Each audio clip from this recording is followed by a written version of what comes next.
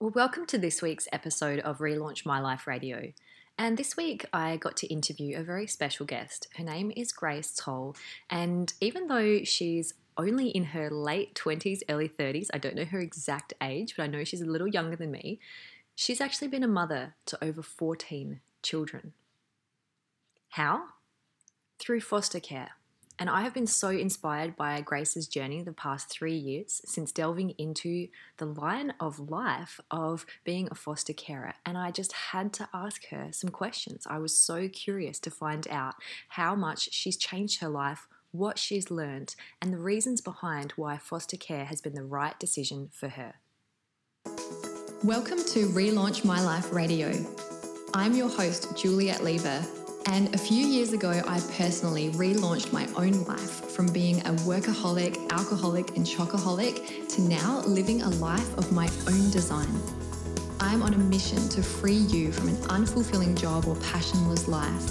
And so with 10-minute tips and 30-minute interviews and stories to tune into Relaunch My Life Radio to discover your highest potential and feel inspired to live a life of zero regrets. If you want more, be sure to hit subscribe and visit us at www.relaunchmyliferadio.com for more. Well, I'm absolutely excited to be sitting down here today with beautiful Grace Toll, who is going to be sharing with us her journey and what she's really been working on the last few years in terms of really being able to be a mother to so many children in this world through her ability to provide foster care for children who are in that need in that area. So, Grace, I'm so excited to have a chat with you and just sort of delve into the why and the how and talk a little bit about this different side of parenting that you've really taken on. How are you today? Good, thank you. I'm excited to talk about it. I think it's something that a lot of people are curious about and that there's not a lot of information out there about. So it's good always to spread the word. Totally, I totally agree. So, for our listeners that don't really know much about you, can you just share with us a bit about what you do, and we're obviously going to get into it in a lot more depth in this interview. But tell us a bit about your life right now. What's a typical day in the life for you, and what's your current reality? Okay, well, the current reality. So at the moment at home, I have an 8-year-old, a 3-year-old, and a 1.5-year-old. So the two young ones are boys. So the current reality is pretty chaotic. We get up very early in the morning and we make a lot of mess and noise. But that's 3 years in the making, 3 years of foster care. So to me, the noise and the chaos is pretty comfortable now. Mm. And so you've had your 8-year-old daughter now for a few years, have you? Yes, just about 3 years. 3 years, beautiful. And then the boys, how long have you had them now? One since he was the 1.5-year-old I've had since he was 10 weeks old, and the 3-year-old has been in my care for 8 months. Wow. And so, over the last few years, you've obviously fostered a lot of children now. I think you mentioned it was up to 14 children that you've had in your care at this time.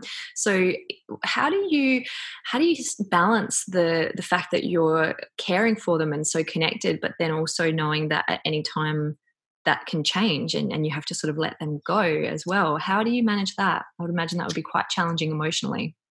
It is. It's a huge challenge. That's probably the hardest part of foster care. When you get into foster care, you make a decision on doing emergency, short-term, long-term or respite care. So you do have some idea going in how long a child will be in your care. Yeah. And what you're signing up for. So it does give you some time to mentally prepare, but as much as you mentally prepare for a child to leave and reunify back with their family or parents, the emotional side of it can be quite challenging. But there's a lot of training that you go through before you become a foster carer that helps prepare for that as well, and a lot of support for when you do go through that part of it. Mm. That's good. And so you really, how long ago did you decide that you wanted to provide foster care? It's something I had always thought about. I initially wanted to adopt when I was younger, but looking into that when I was only 18, 19, and realising how difficult that is to do in Australia, I sort of just put that idea on the back burner, and then one day came across a foster care it was like a stall set up at a festival, and I took the information from there and went with it, signed up a week later. So it is something I had always thought about. It was always in the back of my mind. I always was naturally probably more of a nurturing person, having two little brothers and having had a trip to Ethiopia for 3 months and working in an orphanage. And there was little things along the way in my life that really made it clear for me that helping children who don't have a mum was something that I would rather do than have biological children. And so you, like health-wise, you can have biological children, but you've chosen to foster? Yes. Yep. As far as I know, health-wise, I'm all good. But for me, I've always been a bit of a empathetic person, and it's difficult for me to see things go on in the world that need help and do nothing about it. Yeah. And I wanted to do something more purposeful with my life, and I like a challenge, and foster care fit in with all of that. So you know the reason I felt like this is a really interesting topic to open up and encourage some more conversation about is I meet a lot of women, I guess, in our age group or early even to mid 30s who are trying to conceive and going down the IVF route and spending tens of thousands of dollars as well on that. And so, what are your thoughts on then the difference between fostering? I mean, I guess it's not potentially the long-term option. As you've mentioned, adoption is quite a challenging road to Mhm. go down in Australia. Why is that? Why is adoption such a challenge here? I think there is such a big pull here for children to be reunited with their families and kept with their family, biological family, which I think is vital. That's something that as a foster carer I've come to understand is so important. Mm. And even with my children who are on long-term orders, even that means they will be with me until 18 or whenever they want to move out one day. Um, they still have a strong connection with their biological family where possible. So it's as close to adoption as you'll get. But as far as overseas adoptions, international adoptions, I know that's very difficult within Australia as well. Yeah, yeah. And so, does it feel like to you, I mean, I know you haven't had any sort of biological children, but to you, does it feel like they're not your children? Like, does it feel any different, I guess, is what I'm asking you in terms of. Yeah, no, that's a good question. I have thought a lot about this because people who have trouble conceiving have asked me these questions before, and I think the difference is day to day, I don't feel a difference because my child, who I've had from 10 weeks old, he unfortunately doesn't have a connection with his biological family, so he doesn't have any family visits, and so my biological family have become his family, and he's day to day, I'm his mum, he's my son, and that's all there is to it. I do have to seek permissions from social workers. So that's the time where you sort of get reminded that you're not in total control of that child's life. You don't have the power to make some decisions. But other than that, day to day at home, I'm changing the nappies, I'm up all night with him, I'm doing all the mum things. Mm. Um, but my other two children who see their family monthly, in those cases, you take on a family as well as a child. So it doesn't so much feel like this is my child and I can do whatever I like and go on holidays and change their hair and all that sort of thing. There is permissions that need to be sought from the biological family. But I have a really good relationship with my daughter's biological family and I really enjoy that, and that's opened my life to a whole extra family for me as well. And I love seeing her combine my world and her biological family's world together. And now it feels like as a community, we raise her. So she, in a way, it definitely feels like she's still my child, but I've got a community of people helping me raise her. Mm, that's so beautiful. And I would imagine initially kind of maneuvering that role and building and forming that relationship with the other families would be really, you need to be very mindful. But yeah, that makes a lot of sense, and it's beautiful to understand, I suppose, the inner workings of the system and know that there is so much consideration and support, and of course the permission for certain things as well to protect the children and yeah, it's just Hmm. wonderful for me to know that someone like you is doing this and providing this for people who or children who are in need out there. I just yeah, it's absolutely incredible. And so the challenges then, what sort of challenges aside from I guess the emotional side of the having to give the children back that you've needed to over the last few years, but what other sort of challenges have you really found in this process? Well, definitely the behavioural challenges that comes with the children. A lot of them have been ripped from their life, really, and very quickly. Mhm. And everything that they have known up until then has completely changed. So they're taken from their home, from their family who they love. And I think something that people don't realise is even if they come from caregivers who have been maybe abusive or unsafe, put them in dangerous positions, to a child, that's still their parents that they love and that's all they know. Mm, So for us as adults, we think, oh, well, this child will be happy to be here. You know, they've got all these food, they've got a nice TV, they've got nice clothes, but they have been taken from what they know. So they're still not feeling good. And those behaviours all come out. So you get a lot of behavioural challenges in the first few months up to the first years even. Um, but that's where the training comes in before you become a foster carer, and there is a lot of ongoing training available to you at no cost. And you really can help the children get through those behaviours, get through the emotions and the meltdowns, and how that trauma has impacted on their brain development. You're working through all of that with them on a daily basis, and it's the biggest challenge, but it's very, very rewarding to see them change over that time. of course, and I suppose your background and your interest in everything mindset and personal development as well from a very young age too, that would be helping with you being able to support them with those behaviours, Yeah, I would imagine. Mm. yes, definitely. And I think as soon as the children are old enough to have some understanding of it, there's a lot of teaching about that emotional regulation and perspective of things so that they can feel better.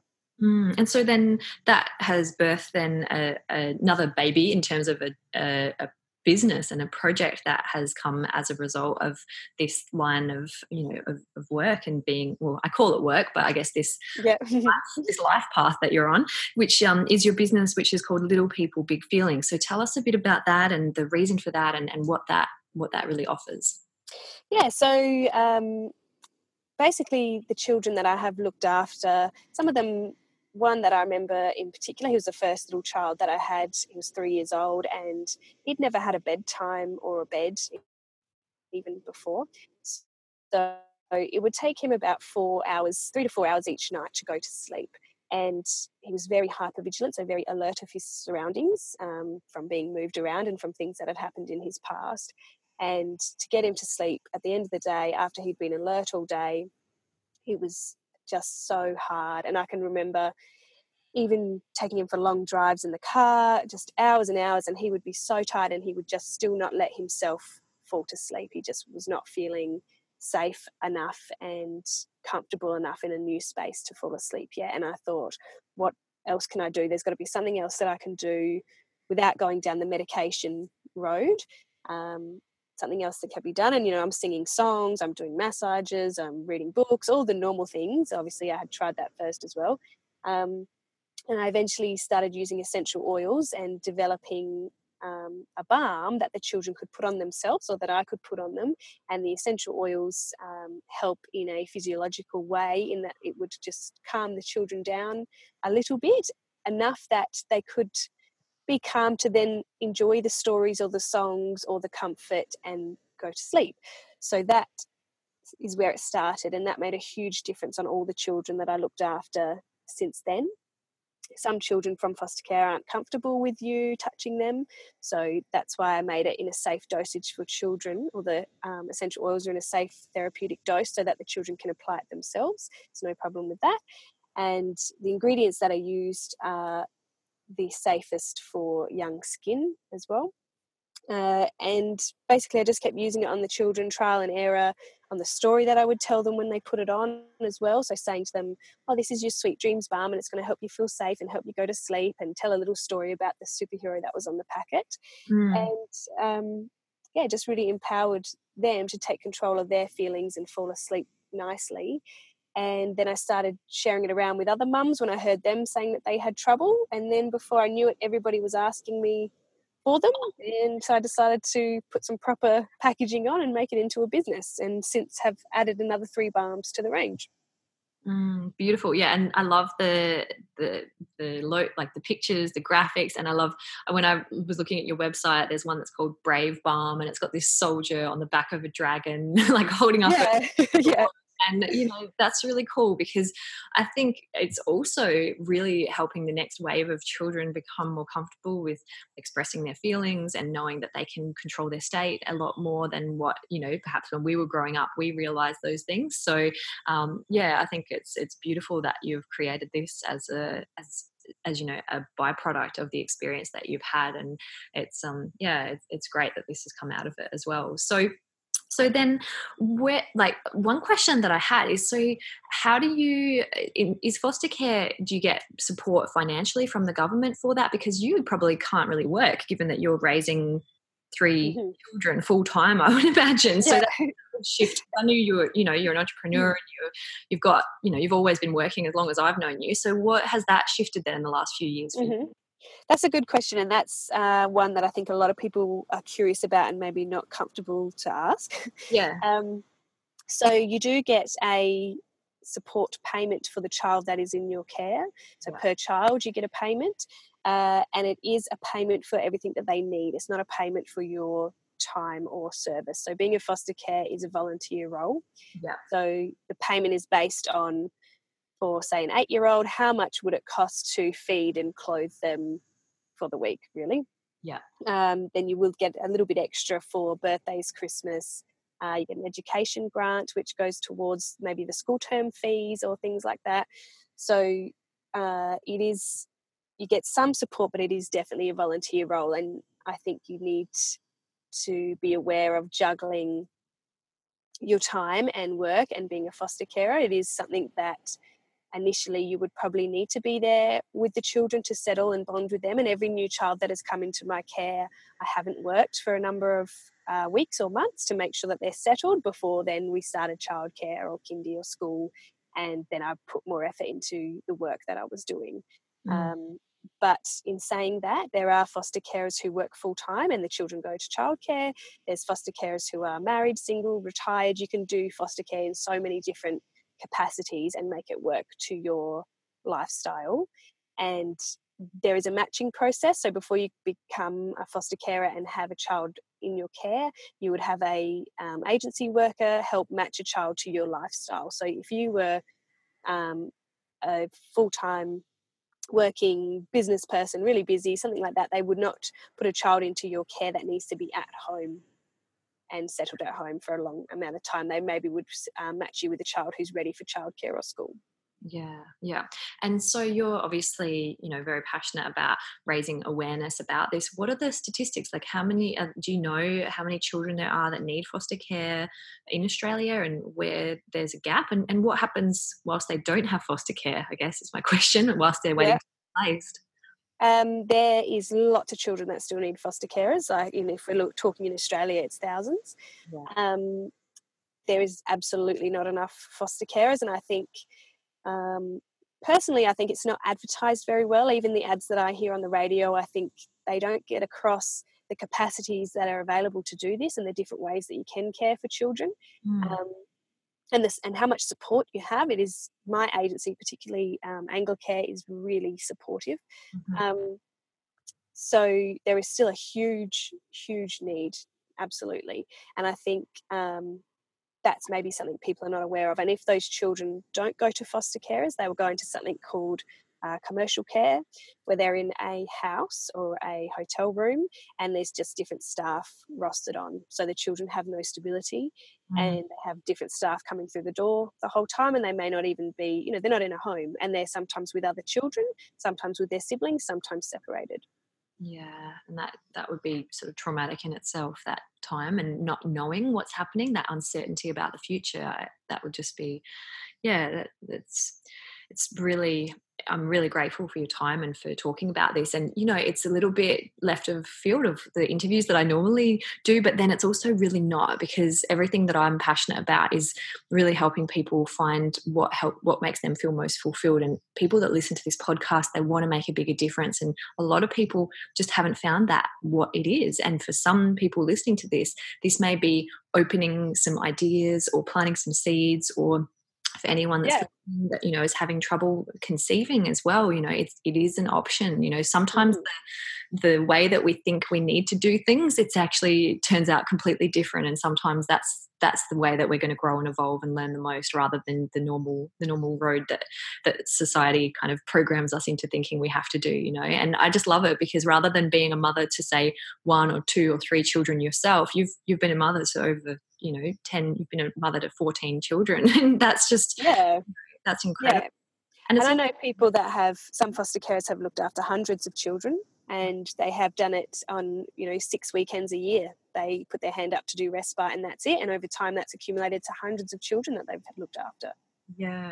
Oh, that's really amazing. Well, I just feel very inspired and very grateful for your time. And, I love as well knowing, I guess, that you've got these 3 until they're 18 as well. And that just must be an incredible sort of like to know that you're going to be such a part of their life for that long as well, and really helping to make sure that they've got the best opportunity at life, and supporting them through that. If you weren't doing this, who knows where they'd be or what would be happening to them. And I just think it's wonderful that they've got you taking care of them, and also waving the flag and sharing your message. And thank you for being so open and honest about everything. So if people want to find out more, we're going to pop some links. I'm going to put the links for your business, Little People, Big Feelings, on the podcast link. Also, we'll put the link for Anglicare if people want to find out more information about that as well. And I think, as I said, this podcast is really about people who have relaunched their life. And gosh, have you done that, and what a life change. Because when I met you, you were running a gym and, in running a newspaper, a sort of article magazine as well. And so you've always been a busy woman, but now you've just sort of taken on even more. So I think it's really wonderful. So, is this where you thought you'd be at this point in your life? Is this where you... I knew I would have children that weren't biologically mine. I knew that was going to happen at some stage, but being a single carer of 3 children, I would have to say my hat is off to all mums, any mums. Having children is by far the hardest job I have ever done. Even running 2 businesses at once, children are harder because they're 24/7, and the amount of growth, as you know, I've always been interested in personal growth and psychology and mindset and all of that, and the amount of growth that comes from the selfless giving you give to children is amazing. I don't think you could do a course that would teach you as much as children. No, I 100% agree. And so, I think I can imagine your life is just super busy. And the other thing, I guess, is that, like you said, it's selfless giving, but it's also everything that you're doing. It's unrecognized in a way as well. Like all the nights that you've been up with, yes. Or all of the times that you've sat and done homework together, and all of those things. Yes, to just acknowledge that and appreciate that. And I think it's interesting too when you learn more about psychology and mindset, and you learn about the imprint period, those first 0 to 7 years of life, where we're like a sponge and we just sort of take everything in unconsciously, and we don't have our critical faculty or conscious mind really at that point. It's amazing that when you're an adult, you don't really remember much of those first 7 years, except usually the bad things, as a parent, I often think, gosh, all of the times that you've wiped their butt, all of the times that you've sat there patiently, while they finish their dinner, they don't even remember that. So it's so selfless, and sometimes I think for our own parents, we forget, gosh, they did look after us for a really long time, and now that we're adults, we don't even really remember any of that, do we? It's amazing. Yes, I have a completely different appreciation for my mum now, definitely. Oh, I can imagine. So what's happening at Christmas? Have you got anything special planned with the kids? What's your Christmas like? Well, no, nothing too big, because that's probably another side of foster care, is that if the children have come from a place where they weren't doing a lot of social outings or with a lot of people at once, we need to keep things pretty low key. So Christmas Day is just my family at my mum's house in the swimming pool, and that will be it. And probably the next day we'll rest and wind down. Lovely. Oh, well, it's absolutely beautiful to learn more about you. And thank you for sharing so much of your journey with us. Is there anything else that you want to share to the listeners, or anything else that you feel like we haven't covered that you think would be useful for people who are kind of at the point in their life where they know, I want to make some changes, there's something bigger or different I want to do in the world, but I haven't yet maybe figured out what that is, or I haven't got the courage to follow that maybe strange thing? Have you got any words of advice or any last messages for our listeners? Probably one thing is, when I told people I wanted to be a foster carer, and I was working, I had the 2 businesses at the time, and everybody said it'll be too hard, the children will have too many challenges, you don't make any money, it's hard to work with the Department of Child Protection. I heard all sorts of reasons of why I shouldn't do it from people who didn't know much about it also.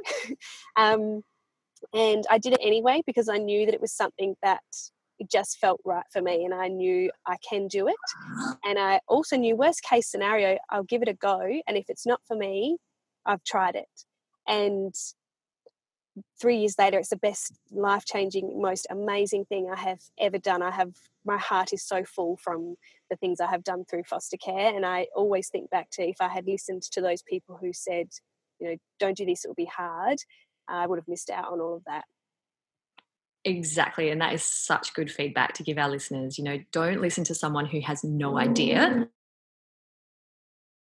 Ask someone who actually has the experience. So I think that's a perfect way to end. So thank you so much for your feedback and for sharing everything that you have today. And we're going to put lots of links in the show as well. And just have a beautiful afternoon. Thank you again, and have a wonderful Christmas and Happy New Year. Thank you, Grace. Thank you. Cool. That's this week's episode from Relaunch My Life Radio, live from Australia. Visit us at relaunchmyliferadio.com for more, and remember, it's never too late to relaunch your life.